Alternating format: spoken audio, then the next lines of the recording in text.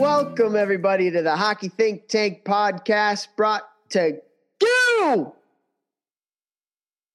by the hockeythinktank.com, a website for all players, parents, and coaches to go to get a little bit of education and a little bit of inspiration regarding the greatest game on the planet. What an episode we have for you guys here today. This episode is for the parents and youth hockey parents, especially, as at the Hockey Think Tank, we have come out with a product called the Parent Survival Guide. And the Parent Survival Guide is for all youth hockey parents, and we guarantee it will make the crazy youth hockey process a little bit easier for you and your family.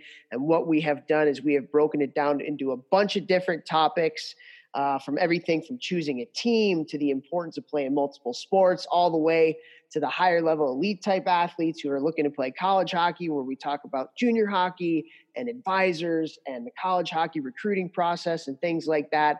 So Jeff and I today, we're going to talk a little bit about each of the things that will be on the Parent Survival Guide. And again, you can go to the hockeythinktank.com. There's a little tab where you can click parents and it'll take you right to it. And it's just a course that you can take where it'll just walk you through the importance and just how amazing it can be, but also it'll give you some great steps on how to make the youth process easier for you and your family. So Vex, what do you say? Shall we talk a little parent survival here on the Youth Hockey Podcast today? Good, bruh. You ready to go? Let's do it. How was your day, actually? You know what?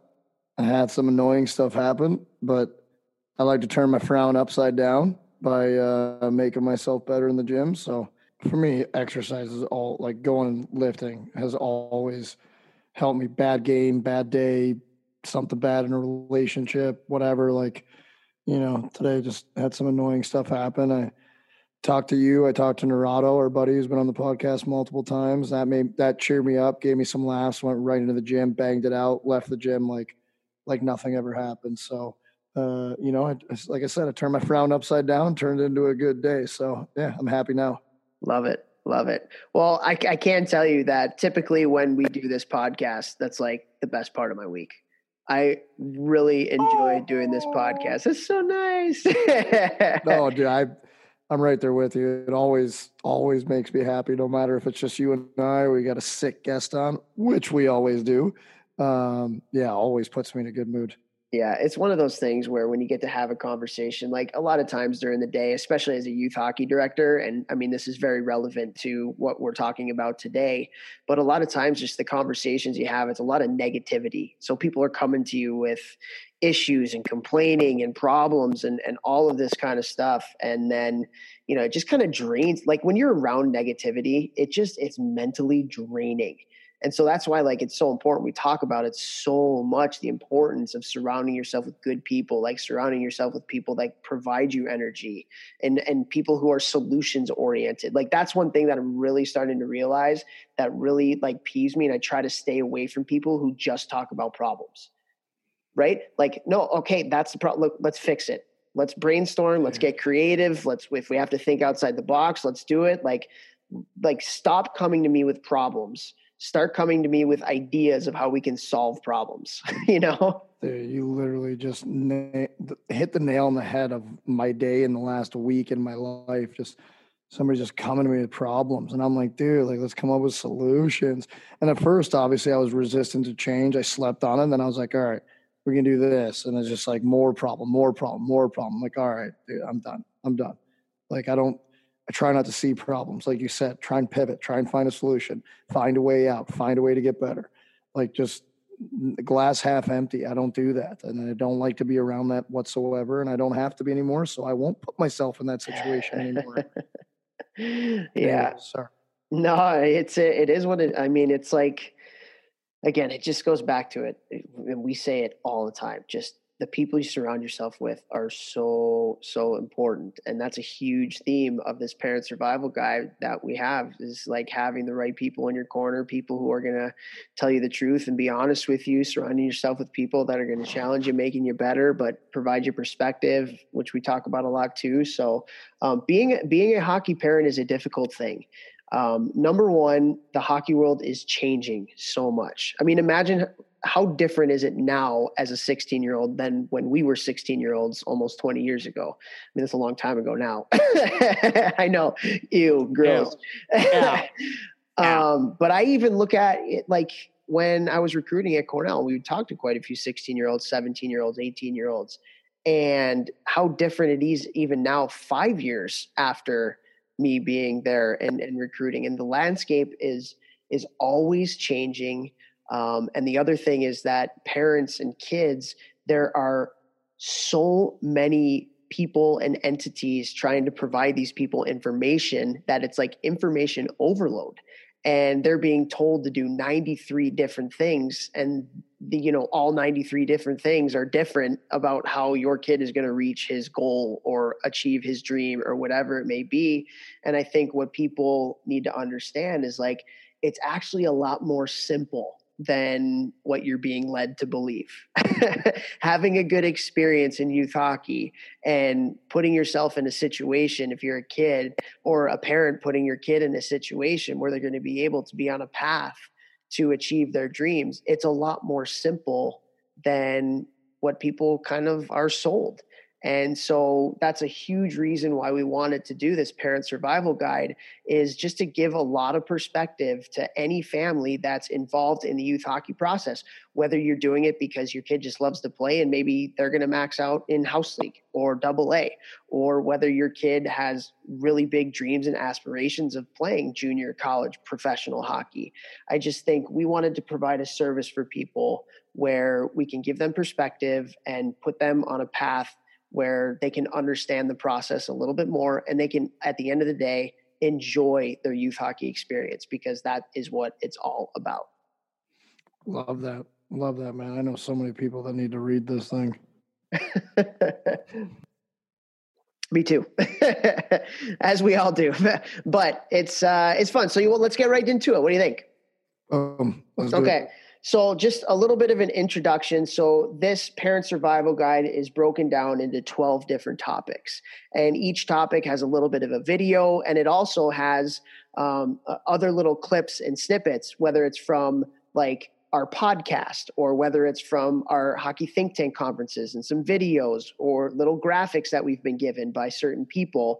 And we'll go through those. So there's a video where I take the parents through a bunch of different things. And then we also have these other resources that we give them to provide them even more perspective as well. So the first thing that I want to talk about is, I think this is huge, and it's a question that I get a ton. And a lot of these topics are derived from questions that we get on the podcast and questions that I get and used to get all the time as a college hockey coach. So this is predicated on you. Like I asked and I put on social media, like, as a parent, what is it that you want to know? What is it that stresses you out? What is it that would help in your process to guide your kid through their youth hockey journey? So all of these are based upon feedback from what I've gotten from you guys, the parents. So one of the biggest ones and one of the most important ones in my in my experience in the youth hockey scene is choosing a team. People are always asking, like, what should I do in choosing a team for my kid? And so we go through this a ton, but I'll get it over to you. When you are thinking about giving information or providing advice to people and choosing a hockey team for their kid, what do you think is really important?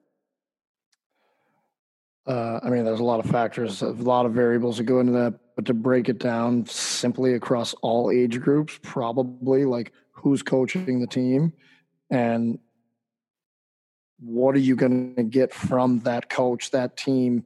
Like, are you going to be the 13th forward, or are you no one can tell you what your position is going to be on a team, but like, are you clearly the last picked forward, or are you going to get more playing time? Are you going to have the ability to grow and be better at the end of the season than you are at the beginning with this coach, with this opportunity, with this team. Your practice schedule, is there off ice training? Basically, like, who's the coach and what is the ability for you to grow is probably the two, if I was going to break it down to every age level. Yeah, it's coaching and opportunity. I think when you break it down, like the coach is going to make you a better hockey player. But I mean, we can all think about youth coaches that we've had, some very positive, some not so much. Like coaches have big impact on kids. So who is the coach and how are they going to treat the kid? And one of the things that we talk about is do your research. As a parent, do your research in researching these organizations and coaches. Don't just look at my hockey rankings and say, oh, like this team is number 27 in the country or number 13 in the country or whatever, and just assume that that is what's best for your kid, because it's not. Talk to other people. If you can, go to a clinic or go to a skate with that coach and see how they run a practice, right? Your kid is probably going to have 80 to 90 practices if you're a AAA player with this coach. That's a lot of practices. And if that coach can run a good practice, think about how much better your kid is going to get. That's 80 to 90 hours or 100 hours if you're doing more than hour practices, right? So do your research, talk to people. And then one of the other things that we talk about is just a lot of misconceptions about choosing teams. And some of the misconceptions that we talk about is like, my kid has to be on an all-star team in squirts or peewees or bantams. My kid has to leave home at 12 years old to go billet and play with the best team. My kid has to play an age group up for him to get exposure and for him to get recruited or whatever at the older ages. It's like, no, that's actually not the case. So we walk you through just some of those common misconceptions. We walk you through the research that you should do, what questions you should ask, who are the people that you should talk to, because at the end of the day, like, I don't know if there is a bigger decision for a parent to make than who is this coach that is going to coach my son or daughter. I think for me, that is, if you're boiling all of this down to it, that's probably the most important thing. Yeah. I mean, it's funny. Like, I'm sure you've dealt with this too.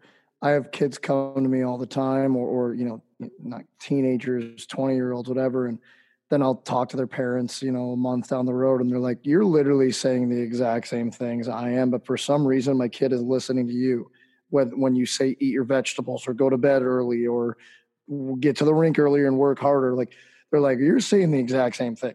But so what I'm trying to get at here is for the parents listening, like, your kid is going to listen to that coach for sometimes more than they're going to listen to you, because you're the same voice, whatever.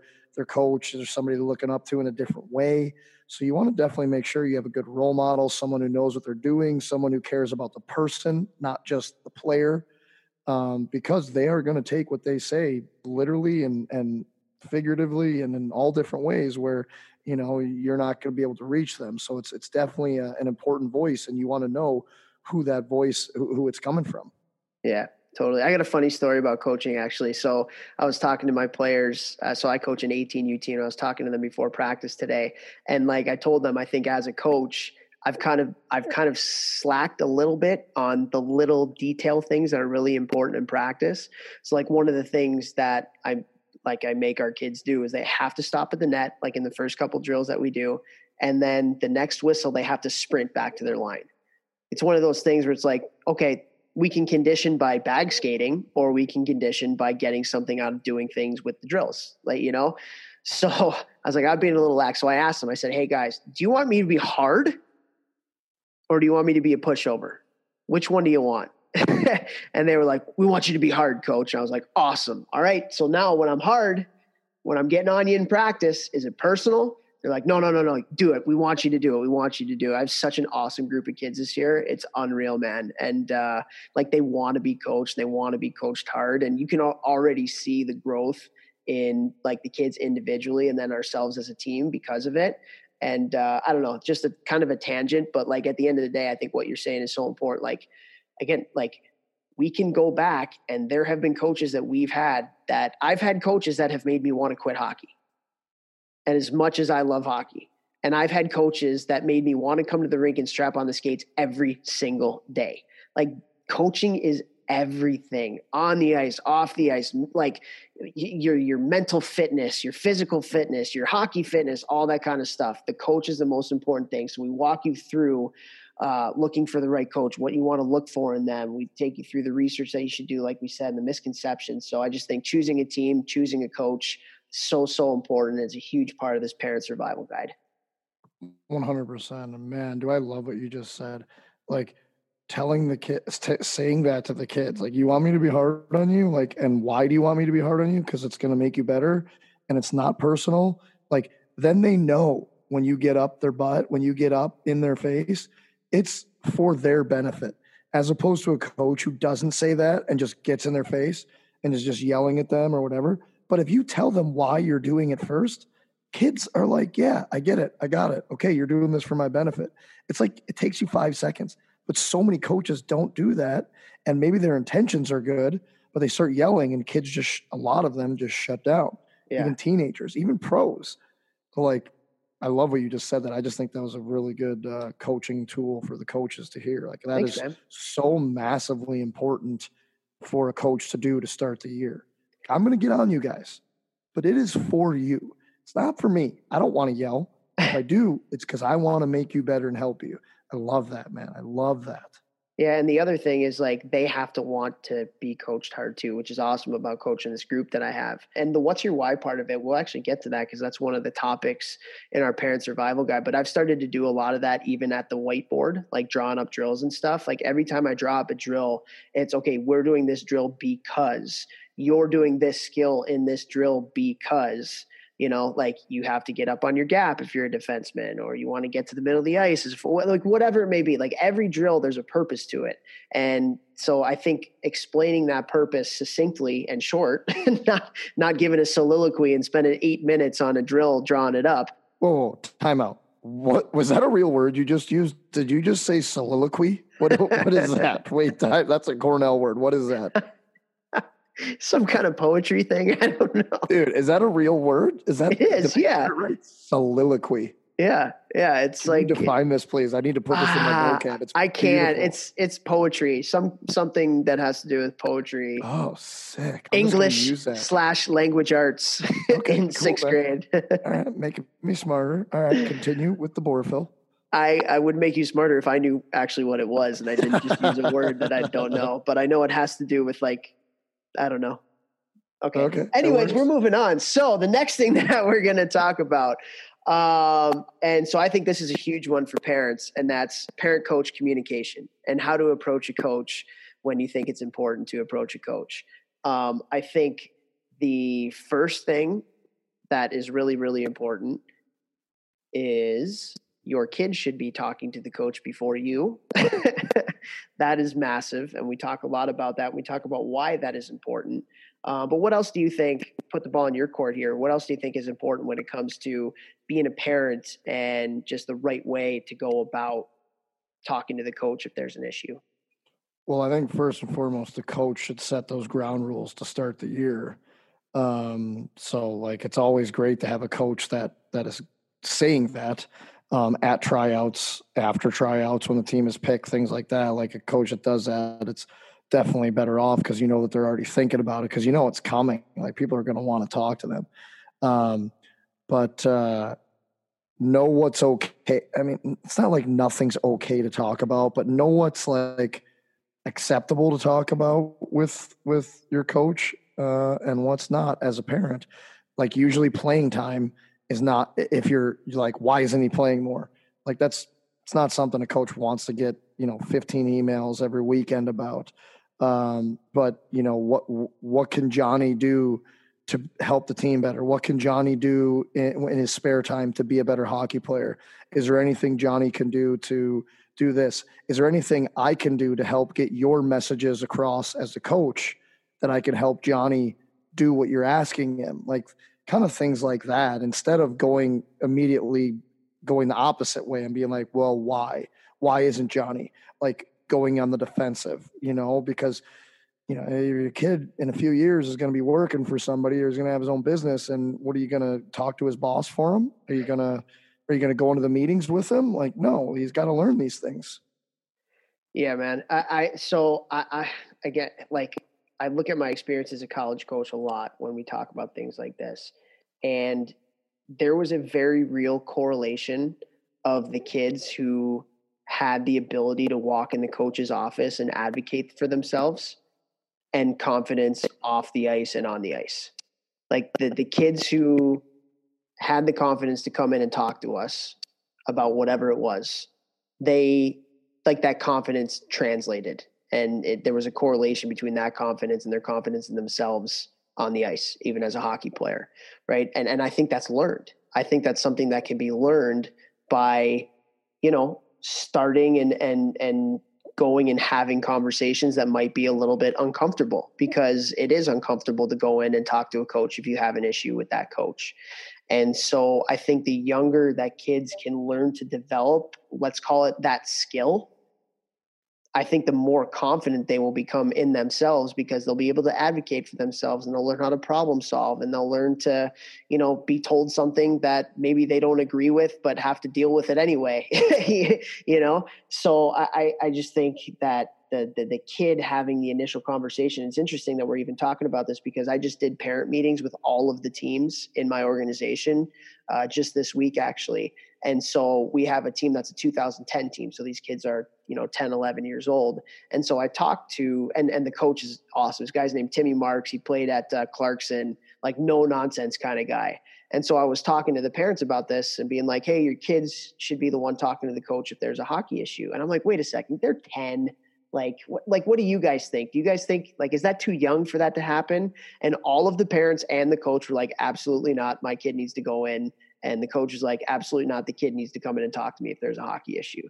So I just think it's such a life skill, like you're saying, to have, because you're going to have a boss or a manager or whatever for your whole life, unless you're working for yourself. So just make sure the kids are having that initial conversation, and apparently even as early as 10, 11 years old. Yeah, I mean, remember why? What is your why? Why did you put your kid in hockey when they were younger? To have fun, to exercise, to learn all these life skills that are going to make them a better citizen, a better human, a better person, a better brother, teammate, husband, whatever.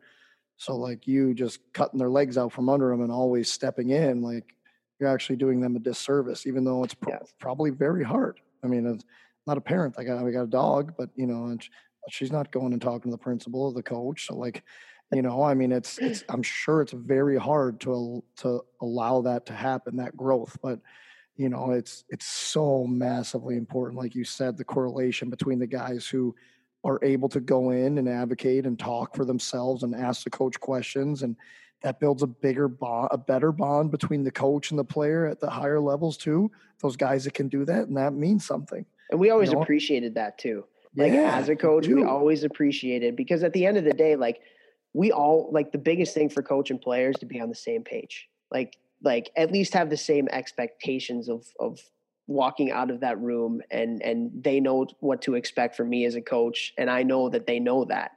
Like, that's so massively important. And a lot of times, as a coach, you're coaching 25 players. So you don't always get it right. And so when a player can come in and say, hey, coach, I'm having an issue with this, like, let's talk about it, then we can get on the same page and move forward from there. You know what I mean? It just makes so much sense. And so some of the other things that we talk about, like, we talk about the 24-hour or the 48-hour rule, whatever it is. Obviously, youth hockey is emotional. Our kids make us emotional as parents. And so taking a little bit of time to, like, take a step back before approaching the coach. And then the other thing too that we talk a lot about is, like, and you kind of mentioned it earlier, was when you go in and talk to the coach, go in asking questions. Don't, like, spit off demands and you should be doing this or should be doing that or whatever. Like, go in there with the thought that let's come to common ground here. Let's find solutions for the issues that we're having. And instead of, like, bombing across and saying, you should have done this or whatever. Like, it's just ask questions. The goal of this is to be on the same page coming out of here. And to leave the room with more of an idea of what you need to do, not fighting with the coach because he's the one who's going to make the decisions. Like he's the one who's got your playing time in his hands. He's the one who's deciding if you're on the first or the fourth line on the power play or not. Like, so it's more of like a service too. Like obviously, what can I do to better help the team? What can I do to be better? Not why aren't you playing me? You catch more flies with honey or bees with honey or whatever that saying is, but you know what I mean? Gotcha. Soliloquy. Well, the other thing too is, like, if it's a mental health thing, as a parent, go talk to the coach. Like, if your kid's not enjoying coming to the practice, not enjoying coming to the rink, go talk to the coach, because the coach has an influence on the kid for the positive or the negative. Maybe it's something that's happening at school that's affecting hockey, but maybe the coach, the kid likes the coach, so the coach can help them out, you know? So mental health, I think, absolutely do it. Hockey wise, let the kid do it. Totally agree. Same page, baby. All right. Ready to move on? Yep. So we've already kind of talked about this, but one of the sections that we have on here is called What's Your Why? And always remembering what's your why. Why did you put kids in youth hockey or youth sports in general? And I just think that it's so important to step back sometimes and reflect on it, because this youth hockey process journey, especially if you're aspiring to play at a higher level, is insane. And there's so much confusion, there's so much information that a lot of times it's really healthy just to kind of take a step back and remember, hey, like, I put my kid in hockey because of this. You know what I mean? Yeah. What is your why? I mean, we talk about it all the time, like almost to exhaustion, but like it's literally that important that I don't even care going over it every single day in the gym, on the podcast. Like, I think that changes your life the more that you always constantly think about what is your why. Yep. What's like, and what are your priorities? Like, as a coach, I always tell my kids, like, your priorities are number one, your family, number two, your academics, and then third is your hockey. And if you don't have number one and number two in order, first of all, you're number three, you're not going to be able to play up to your potential at all. And also, if you're not doing the work on the other two, I'm not going to let you play hockey. Like, if your grades are slipping, you're not going to play. I'm not going to take the time that you're supposed to be practicing hockey and put it back into your books, because that's going to take you a lot farther. So, like, just the priorities. And then we also talk about in the Parent Survival Guide, like, a lot of the roadblocks that parents have to encounter that kind of take your why away from you, you know, like the early professionalization and like all the BS and the politics and all the different stuff that gets in your way, that kind of like takes your thinking away of why you actually put your kids in hockey, like to make friends and to be physically active and mentally fit and like all these things that are important to kids growing up. So we talk about some of those roadblocks, and there's a lot of them. And I just think that this is a really important section of the Parent Survival Guide, because again, at the end of the day, youth hockey is nuts. It's absolutely nuts. And there's so many things that get in the way of really what's important for our kids in their youth hockey experience. Why are you here? Why are you doing this? Why are you going to the rink every day? Why are you spending all this money to have your kid play hockey? Constantly be thinking about that, not get caught up in the drama. Save the drama for your mama. That was a soliloquy. Oh, booyah. Boom. I don't know. Somebody's going to have to like text us or message us. I'm Googling as soon as we get off this. Sure. Yeah. I don't know how I'm going to spell it, but I'm going to try. Okay, moving on. Next thing we're going to talk about here is the parent culture and how to produce a healthy parent culture. Because at the end of the day, like I've seen, and I'm sure a lot of parents that are listening to this right now have seen, where even the kids can all get along and the kids can be really enjoying what they're doing, but it all gets like just thrown away because the parent culture is terrible and people are trying to one up each other and there's people talking behind people's backs and it's just so negative and so unhealthy. So we talk about like how important, number one, a parent culture is to the success and the well-being of of your kids and their team, but also like how to build a really good parent culture so you can have a good experience, because the experience of playing youth hockey is not just the kids' experience, it's your whole family's experience. I know for you and for me, like our parents, they have lifelong friends from people that we played hockey with growing up. And so we talk about the ins and outs of that, why it's important, and some different things that parents can do to enhance their own parent culture of their kids' hockey team. Yeah, I talked to my mom today, and she literally went out to lunch with hockey parents from my double A and like house league and really young days. Like I was playing that when I was like 8 years old. It was carry the seven. It was like 27 years ago. So she's still hanging out with those people today, and I remember on our mom's episode, which still to this day is one of my probably top 5 episodes that we've ever done, was Awesome, with yeah. our moms. We went over like how amazing the culture was on your Bantam AAA national championship team, and me as an outsider just coming in town 3 or 4 times throughout that year and just seeing the parents hanging out. And I thought it was like nothing I'd ever seen before. And I thought it was so cool and weird. Your team wins nationals that year. Like, chicken or the egg, but like they go together, and all the parents had fun and all the kids had fun. And, I wasn't on the team, but I didn't see any drama. Like it was just, that's how it should be. That's how youth sports should be. The one thing I will say, so since you brought that team up, like there was a lot of work put into that parent culture being as good as it was towards the end of the year, because it wasn't like that to start. There was it's not an accident. Yeah, there was a lot of, parents who thought their kids were top dog, and they had been for a long time, that all of a sudden there were a lot of parents who thought their kids were top dogs all on the same team. And there can only be one top dog, right, on a team.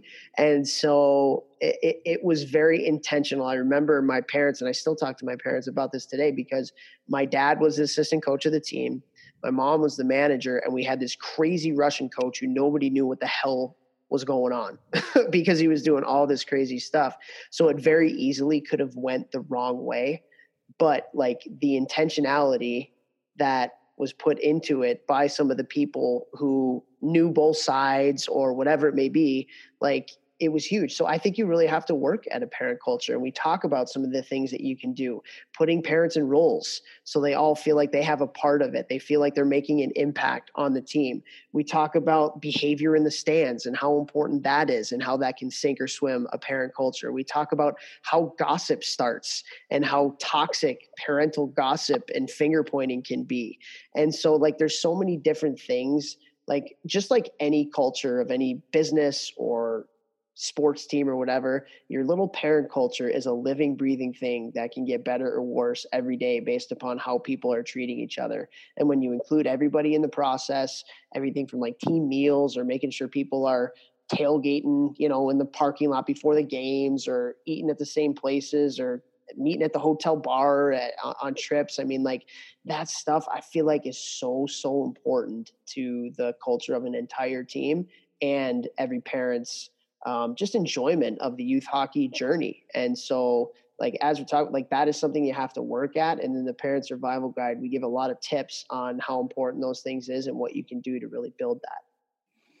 I love it. And I mean, if you listen to any Fortune 500 company or any billionaire who owns companies, like the first thing they always talk about is the culture of their company. And like, you should just think of your child's team and the parents and the coaches and the kids and going out to eat together. Like it's a little mini company that you want to have run as well as it can, everyone to enjoy it, everyone to succeed. And what's at the basis of that culture? And it starts with the parents. The kids aren't driving themselves to the practices. They're not paying for the dinners. They're not driving to the dinners. So yeah, it's massively important to get that parent, coach, player, that whole, body of living organisms to work together. I love it. They can't see what I'm doing with my hands, but you can. Oh boy. Okay, let's move on. All right. So the next thing, the next section on here, and this is in no particular order right now. They're in a different order on the Parent Survival Guide. But the next one I want to talk about is the car ride home, and how important the car ride home is to your son or daughter's mental health and well-being, and also their development as a hockey player. So we give a lot of different tips to what you can do to provide a positive car ride home. When you think about your car ride home with your parents, or you think about what's important for any car ride home for all the parents that are listening, what to you is really, really kind of valuable? I mean, for me, it's letting the kid talk instead of you talking at them or um, reprimanding them, stuff like that. I mean, personally, I think that that's not good. It's not your job. That's the coach's job to be talking about that stuff. But I think what always worked for me was like letting my parents just kind of maybe giving me like a starter, like, "Oh, how'd you feel like you played?" And then I would just talk, and then they would talk with me. And it's probably almost like talking to a psychologist. "Oh, well, why do you think that?"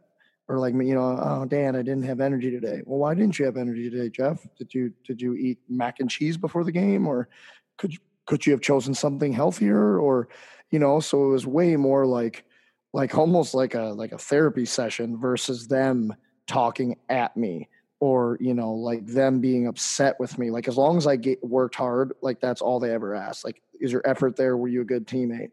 That's pretty much all that they like really got into specifics. And other than that, it was, we'll talk about it if you want to talk about it, and if you don't, then we won't. Yeah. Open the door, let them come in, right? Like Yeah. that's huge. And I think some of the things that we talk about, like, don't play the blame game.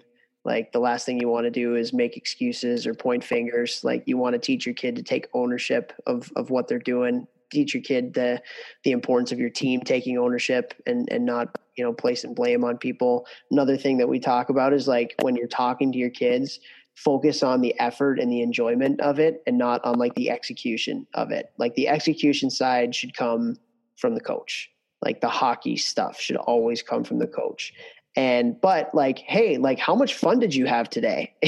I loved watching you play. That's one thing that Butchergrass, when we had him on the podcast, he was always talking about. It's like, hey, like, tell your kids you love watching them play. That is so massive for their enjoyment of what's going on. Right. So, I just think creating a positive environment in the car ride home, not letting your kid make excuses, not letting your kid play the blame game. If your kid has an issue with the coach, like, say, okay, you have an issue with the coach, go talk to your coach.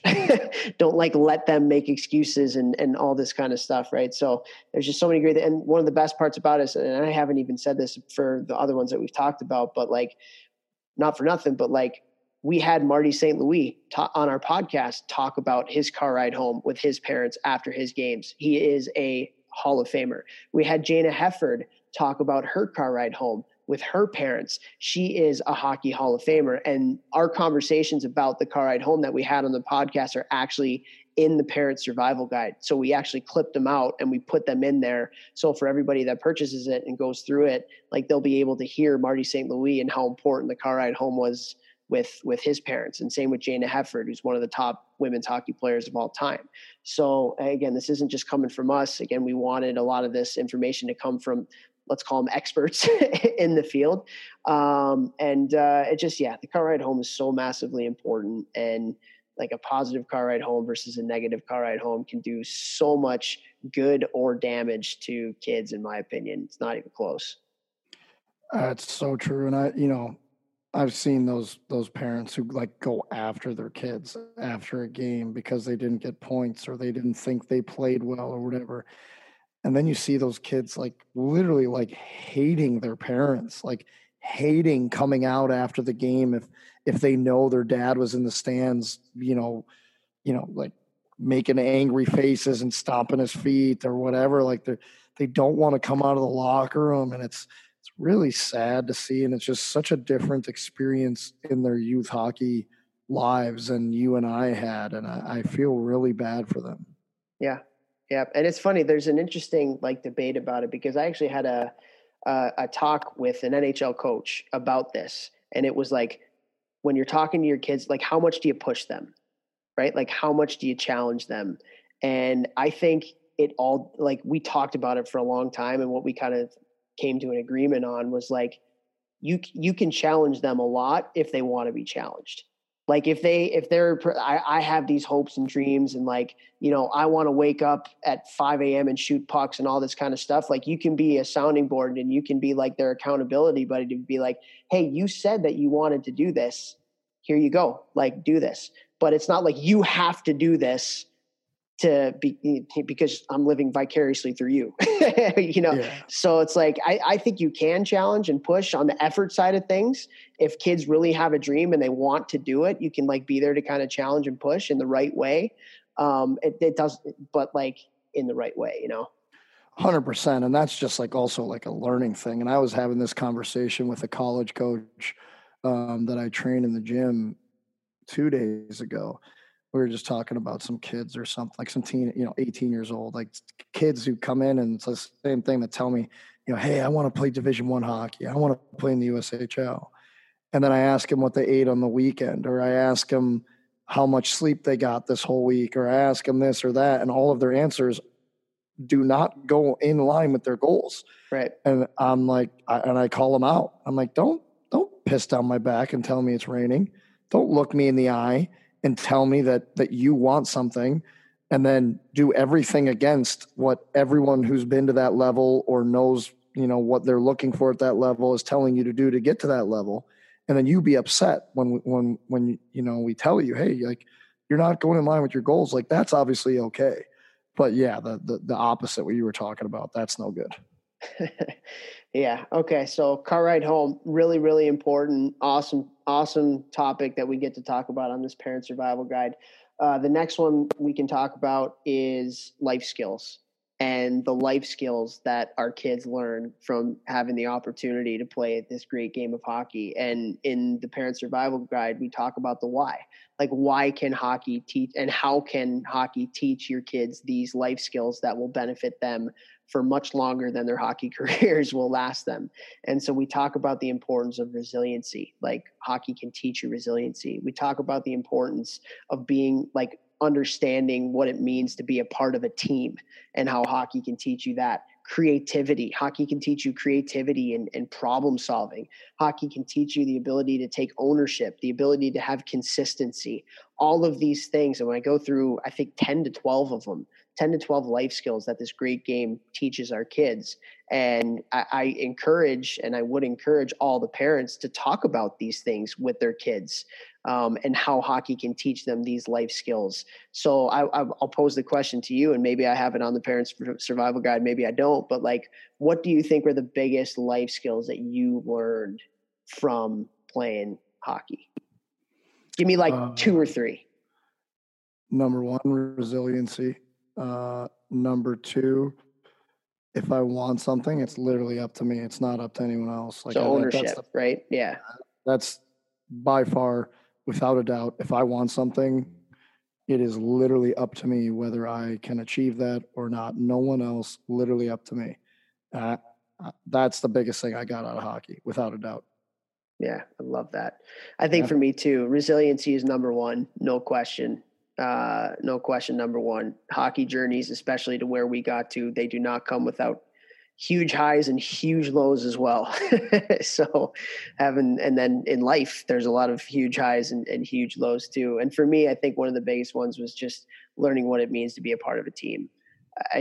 There's so much that goes into it. I'm literally obsessed with that. Like, I'm obsessed with team building. Like, it is a passion of mine. I love reading about it. I love doing team building exercises with people. I actually got my first team building exercise with, I did it with Accenture, the huge consulting company.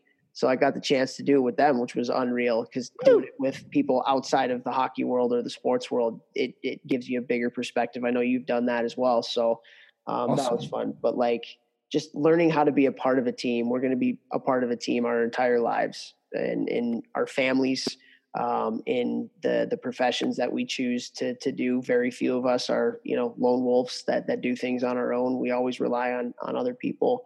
So those for me are huge. And we talk about the relevant life skills that hockey can teach us, why they're important, how you can teach them, all that kind of stuff. And life skills is what it's all about. Kind of goes back to what's your why too, right? 100%. I mean, hockey literally changed my life. And post-hockey career, the only reason I have had success or whatever, done what I've done, is because of what I learned in hockey. It's not because of hockey. It's what I learned from hockey. Totes my goats. Absolutely. All right, moving on. The next one that I want to talk about is the importance of playing multiple sports. And I just think that it's such a hot button topic that needs to be talked about because it is so important to the physical and mental health of our kids. And so we talk about why playing multiple sports are important.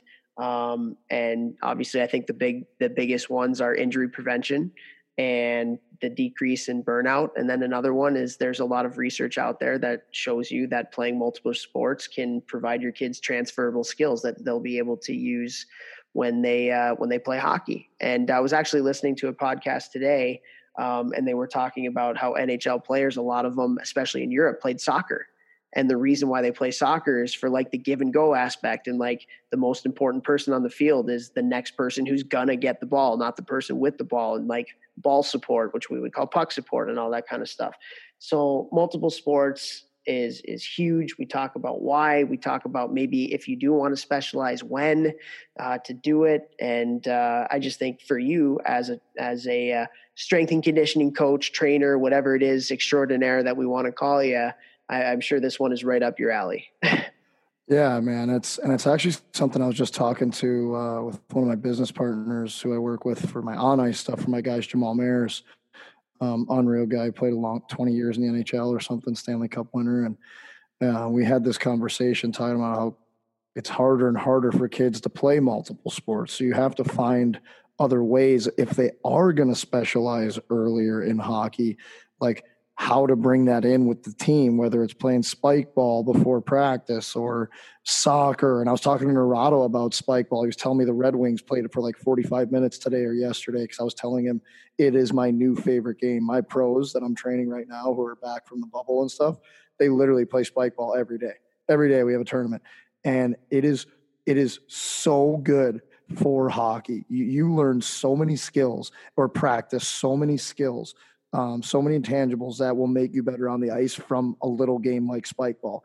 And I look at that as just like a micro example to all sports. There's so many things you can learn by playing other sports that will make you a better hockey player, will make you a better athlete, make you a better person by just giving you more perspective. Maybe it just makes you like hockey more because you're like, man, I played baseball and I did soccer and that is boring. And that was me.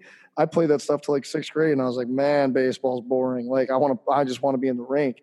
So it made my passion for hockey grow more by playing another sport. So there's just countless reasons why you should be doing it.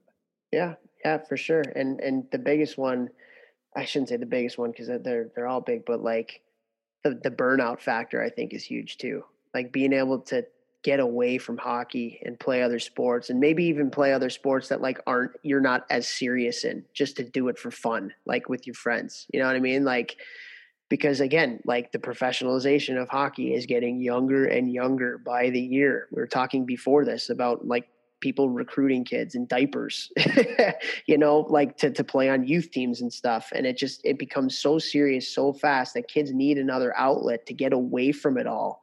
So they can learn to, like, as Reed Lowe said on our podcast, when we had him on, former NHL player, like people have to learn to miss the game. They have to be excited that the season is going to start, not, okay, oh gosh, the season starts now. We got to like start to play well so I can make the NHL or whatever.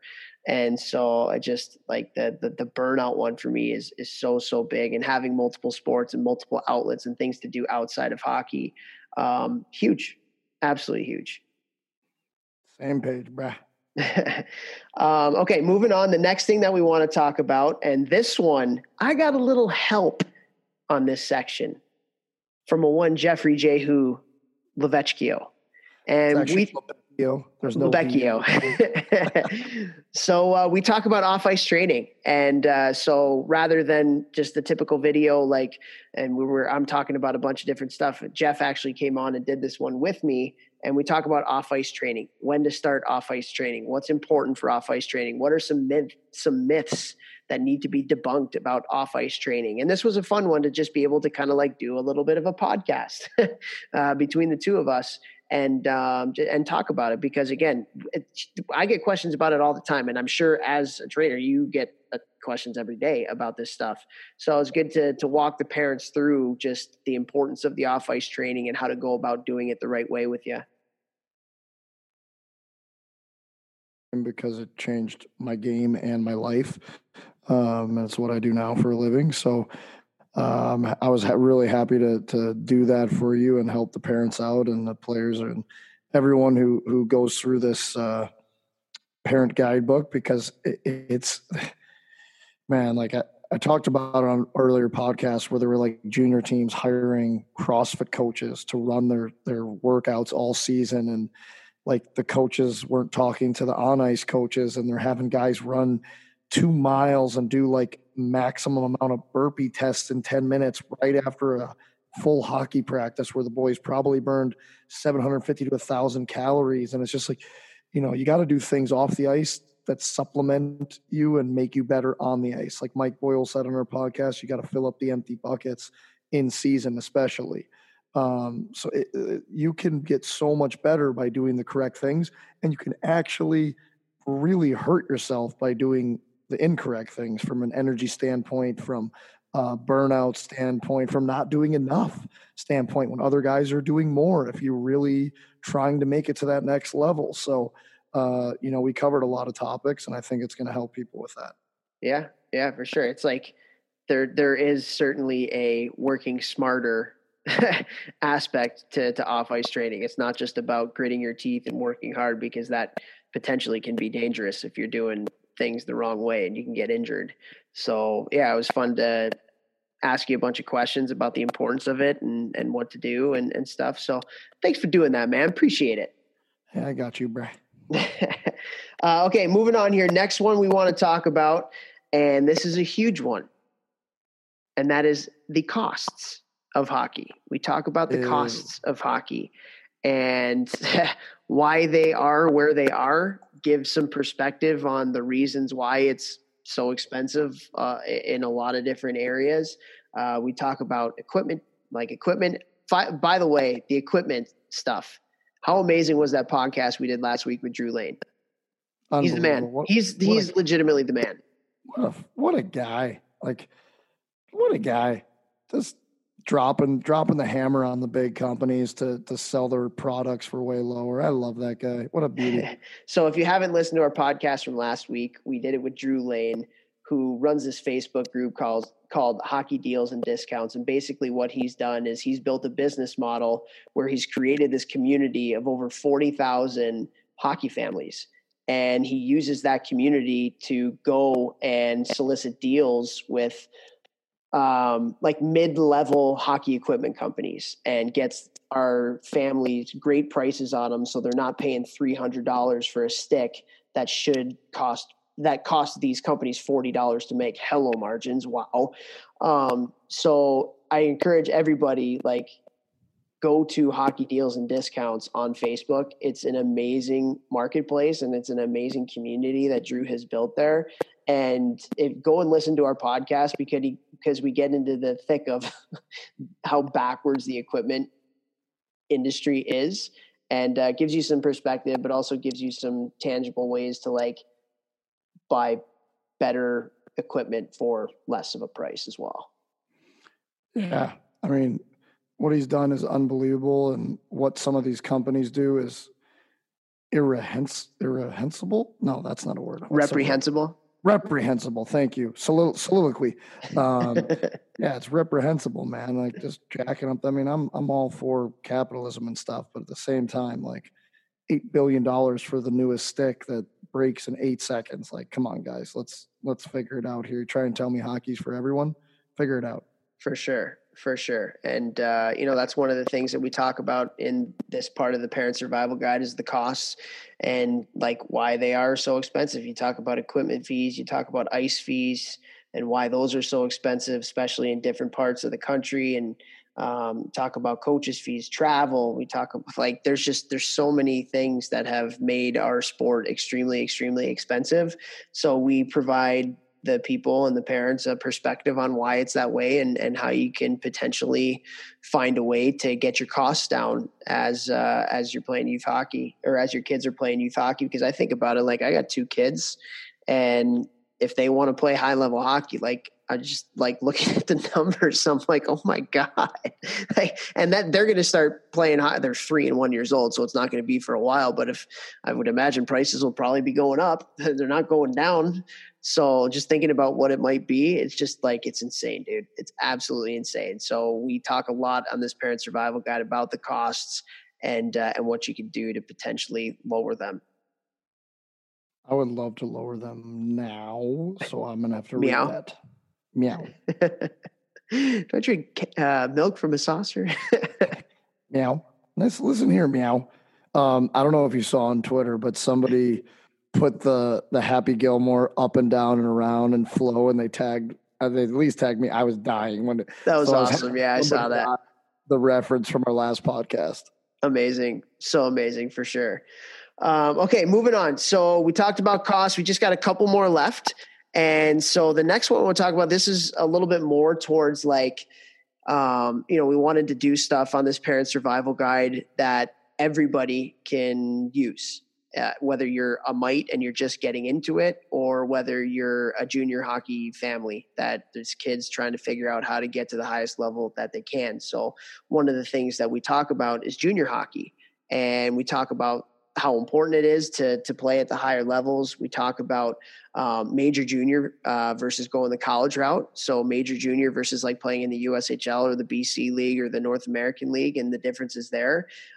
We talk about like the different junior leagues and the amount and the numbers of like where kids are going from which league to Division I hockey or to Division III hockey. Cause I'm an 18U coach right now. And a huge question that I get is like, where do I go play junior hockey? And what's the best league to go to if I want to play at X school, if I want to play Division III or whatever it is. So we talk about the numbers of the kids going from each league into Division I or Division III hockey. A couple of the podcasts that we did. So I had First talk about, remember our conversation with him. He was one of the top 5 that we've had in terms of the amount of people that have downloaded them, and him talking about like college hockey and how great it can be. And then we had Mike McKenzie on, who is the head coach of the Kitchener Rangers in the OHL.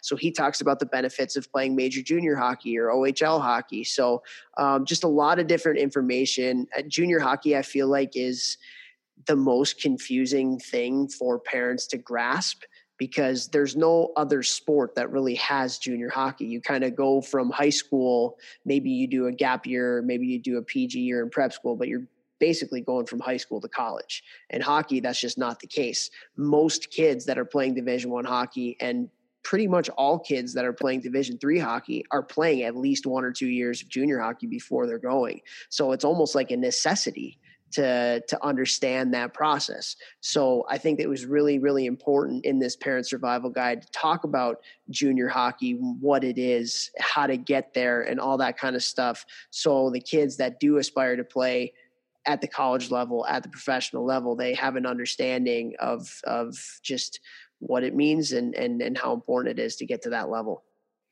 Yeah, this is probably one of the hardest parts about my job, because like I don't just train the kids, I try and mentor them through all of this crazy hockey world, and the hardest part is getting to juniors and getting there, making a team. What league do I need an advisor? Do I need to go to this league? Should I go to that league?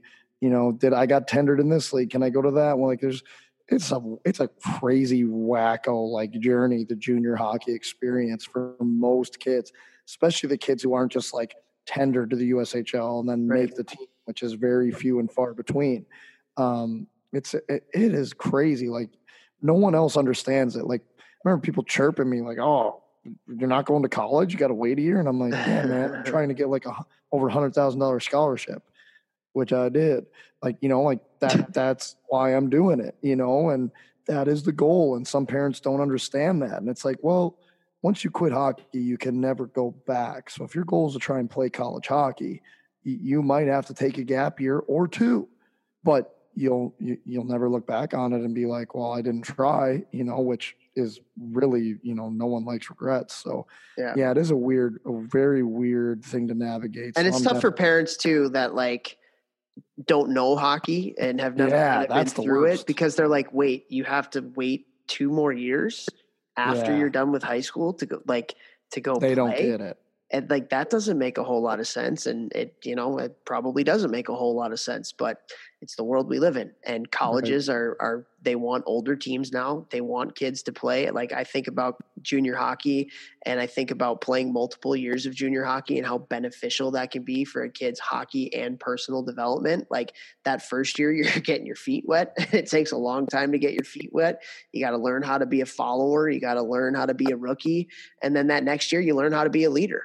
And you learn the importance of that side of it. And so I think there is, and we had Todd Connaught, who's the associate head coach at Mankato, where Mike Hastings played. And he talks about, we love taking 2-year players because they have the ability to be leaders, and they understand what it means to be a part of a team a little bit more and stuff like that. So the junior hockey landscape, it can be very confusing. And that's why we wanted to put it on this parent survival guide, so parents had a little bit more perspective of just that process. And it's a necessity. Like, it just, whether you like it or whether you don't, kids are playing junior hockey before they get to college hockey.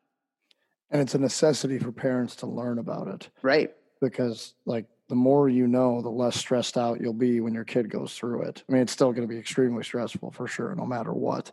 But you should definitely educate yourself on that process, because there are a lot of ins and outs. Yes, sir. Yes, sir. Okay, we got a couple more here. The next one, and this is another one, a huge question that I get is, should I get an advisor? So we go through, again, in this parent survival guide. I should say, I don't think I mentioned it. I mentioned it at the beginning, but haven't in a while now. So if you want to get this parent survival guide, go to the hockeythinktank.com, and there's a tab right there on the front page. It says parents. It's a big button.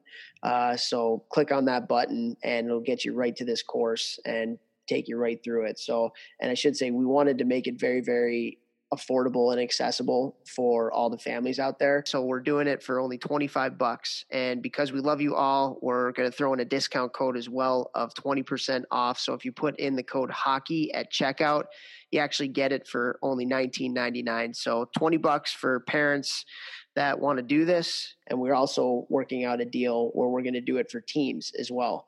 So it's $19.99 for individuals. And if you want to purchase this for an entire team of parents, it's just $199. So you're getting a huge deal on being able to do it for everybody. And I honestly think, like, you know me well enough that I'm not going to do something like this unless I think it's going to make a huge impact on the hockey world. Put in so many hours in doing a lot of these videos and clipping them and editing them. And our cousin Vinny has done an amazing job in putting it all together and stuff and getting it up on the site and everything. And I just think this is a huge value add for any parent that is looking to understand the youth hockey process a little bit more. And with that, one of the biggest questions, like I said, that we get is advisors. Like, do I need an advisor? When do I need an advisor? What do advisors do? All of that kind of stuff. And we walk people through that process on this. And I think it could be one of the most valuable things that, especially people in their teens can get to, because it seems like the advisors are getting kids younger and younger and younger every year as well. So it's a huge piece of it. And advisors, one piece of advice for parents when it comes to advisors, Jeff Lavecchio, go. They ask you for money up front, run. That's the first thing they talk to you about. Run. Yep. Seriously, if that's the first thing that they talk to you about, literally run. Yep. And there's different kinds of advisors too, right? There's like the NHL certified agents, the people who are not making any money off of kids. And with the hopes that one day they're going to sign an NHL contract. They call it an extended, I'm doing air quotes, extended interview period, where these are people who are NHLPA certified. They're working with NHL GMs and negotiating contracts and all this stuff. But unfortunately, and they would even tell you, unfortunately, the recruiting process starts way too young, and it starts at, 14, even 13 at times years old. And it's just absolutely crazy. And then there's other family advisors who actually get paid for their services. And we walk you through the difference between the two, and all of that kind of stuff. But yeah, when they talk money right up front, you know what they're about, right? Yeah, and if they're like, "Oh, give me $3,000 and I'll work with your kid till he gets to college," but your kid's playing, double A, he's the seventh defenseman on a double A team, like, Yeah. Yeah. And that's one of the biggest things that we talk about on the Parent Survival Guide is just how to get a good one. Like, and what's there are the good ones. I don't want it to sound like there are not. I know tons of good ones. 100%. They're not the ones saying, "Give me $3,000 and I'll have your kid till he gets to college," and basically just calling their friends to get them a tryout, and that's all they do. They're not actually advising. They're not providing any value. Those are not the ones you want to be with. Yeah, and we talk about that on the Parent Survival Guide. Like, do your research on these people. Like, do all their kids filter into 2 or 3 teams in 1 or 2 leagues? Because again, that's like who their friends are. And they're probably getting a kickback from that team for sending the kid to the tryout. That happens all the time. Or like, do these advisors have multiple contacts in multiple leagues and have sent kids all over the place because there's so many different right fits for different kids in terms of leagues and teams and coaches and all that kind of stuff. And I think the biggest thing, and I talk about this on the Parent Survival Guide, the biggest thing is you want somebody that's honest. If you're going through the process of trying to figure out the right advisor for your kid, run from the people who are telling you what you want to hear and telling you how good your kid is and all of that kind of stuff. No. You want the advisor that's going to be honest with you. Like, if there's no colleges that are looking at them, they will say there are no colleges looking at them. And then they will get feedback from the people who are watching them saying, this is what these people want to see for you to be on their prospect list, whether it's a junior team or a college team or whatever. So like, you want people in your corner that are honest with you, because if they're honest with you, they're probably going to be honest with the people at the higher levels of hockey, which is what we value the most. We want advisors that are going to tell us the truth about kids. They're going to tell us the truth about their families. Are the parents crazy, or are the parents good, salt of the earth people? And so that honesty and transparency in the process, like, is so, so important. And we walk you through just how to go through what are the right questions to ask, and all of that kind of stuff. I feel like that's just questions that we get so much. And again, it's a part of it that, like, it's kind of new. Like, having advisors is kind of new in the game. Like, it was kind of there when we were there, but it was more just like agents that we talked to when we were getting close to signing contracts or getting close to like college kind of thing. Now it's like, these advisors are helping people get on Bantam teams because they're so freaking young when they're talking to them. So like, we'll walk you through the process, and it is a confusing one. And the advisors and the agents would even tell you that it's confusing for them. Like, it's confusing for them too, because it's changing so much. So, and we have some advisors that we had and some agents that we had at our conference a couple of years ago that have given some really good little tidbits about what an advisor should do. So I think it's very, very valuable for all the parents who, have questions about if it's necessary and how to go about the process.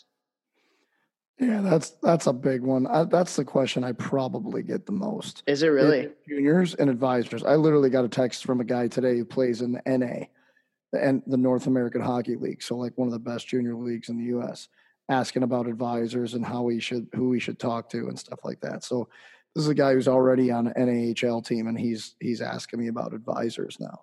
So it's a question I get weekly. Yeah. Yep. So we walk you through the process, and then the last one we're going to talk about here, I think we've covered them all. I've been checking them off here as we go, but the last one we talk about is the college recruiting process and what that entails, because so many kids that are coming up through the U.S. and Canada too, especially, like, I just think it's so valuable to understand what that process is if you want and aspire to get to that level. So what we talk about in this Parent Survival Guide, we talk about, first of all, the recruiting rules. because there are rules to NCAA recruiting that the schools have to abide by. And they've actually been pushed back a little bit. So it's a little bit older when they can have their first contact with you. So that's great. So we go through the recruiting rules. We go through what scouts look for in players when they're evaluating hockey. I talk about and I go through extensively like what the process is as a recruiter and how we go about our information gathering, because people are shocked to find out, but it's so true that as a recruiter, like 90% of our job is done before we even watch you play. Like we know your character, we know your grades, we know what your coach says about you, we know what your previous coach said about you. Because when we go and we evaluate talent, especially like at these big showcases and stuff, like we want to know who the players are that have potential to be a part of what we're doing. So we do a lot of research beforehand. And like my day as a college recruiter, most of it was spent on the phone, building relationships with people and talking to families and talking to advisors and talking to all these different people where we can get information on your kid, right? So like we take you through and we give you a little bit of a window into what that process looks like, because I think that perspective can give a lot of people, it can paint a better picture of what it looks like, seeing it from behind the curtains. And like, I think another thing that we talk about that is really, really important. It's a question that I get asked all the time is like, how do we reach out to schools? Should we be reaching out to schools? Is that something that we should be doing absolutely, you should be your own best advocate for yourself as well. And so I talk about how to do that. Like, don't write a 5-paragraph essay about yourself. Keep it short. Like I give you a sample email of kind of like what it should look like. And, it's just it's a confusing piece of the puzzle for a lot of parents, and so we walk you through what that process looks like, and I think it could be really valuable for them. Yeah, I mean, you alone, I've connected you with a couple of my guys who are started to reach out to schools over the last year or 2 years, and you help them kind of formulate an email for a couple of different Ivy League schools and non-Ivy League schools. And it's so funny because, like, you know, me not have been on that side of the college recruiting, like I want them to put in information about themselves, and you're like, man, you got to keep it short. They get a ton of these, got to keep it short. So it's like, even though you want to tell them about yourself, you got to find a way to do it in kind of a specific format. So it's not like they open up the email and they're like, Jesus, this guy wrote a novel and he just doesn't even read it. You know what I mean? So that's going to be very helpful to a lot of parents. Totally. And one of the other things that we did, so we've been doing this 10 questions YouTube series on YouTube. And one of the 10 question series that I did was with, in my opinion, 3 of the top recruiters in college hockey, and Steve Miller at Ohio State, Benny Sire, who I worked with at Cornell, and then Todd Connaught at Mankato.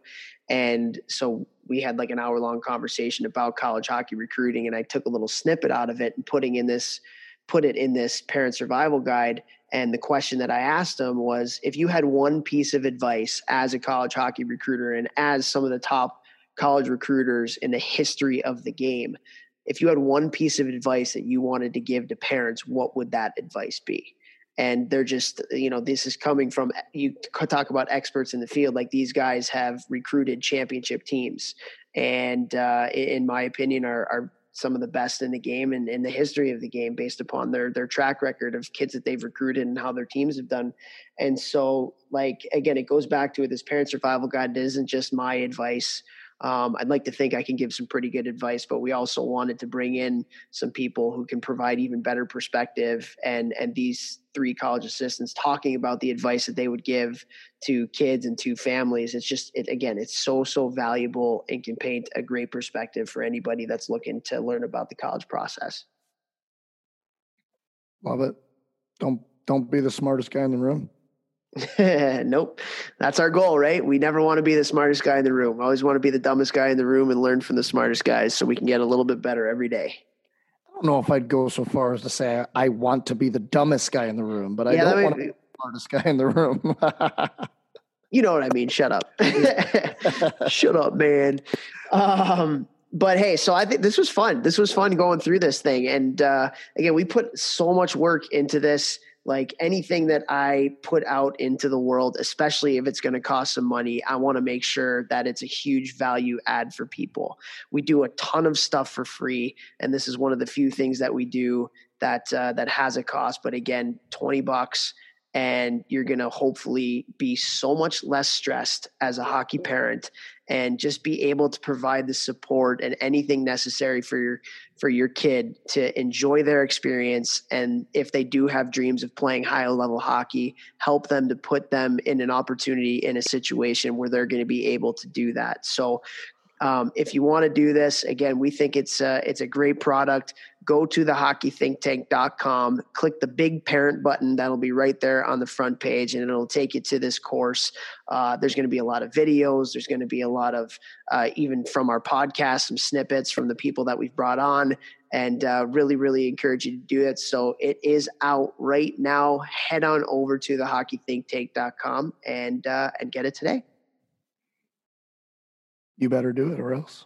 No, I'm just kidding, but I truly do think it'll be helpful. I mean, I know all the help that you've given a lot of my guys over the last, 9 years, just talking to you constantly. And this is something that's invaluable, and $20, it's going to last these parents. I mean, they could buy this thing when their kid's 13 and keep reading it all the way through college hockey, and it's going to benefit them year after year. Absolutely, man. So we just want to, again, it's why we do this podcast. We want to make the hockey world a better place, and really feel like this parent survival guide is a piece of doing that. We went through a lot of the stuff here today on this podcast. So hopefully this podcast gave you some perspective and can help you. But I guarantee you that this parent survival guide can do that times 10 to what we talked about here today. So head on over to thehockeythinktank.com, click on the parent button, and it will take you right there. And before we end this podcast, we got to say our thank yous. Want to thank Gel Sticks, our title sponsor. Actually talked to John Lounsbury here this morning. What a guy. Gel Sticks, such a great training aid. It's a weighted training stick for anybody out there trying to get a better shot, or Jeff even uses them in the gym to do a bunch of different stuff as well. So thank you to Gel Sticks.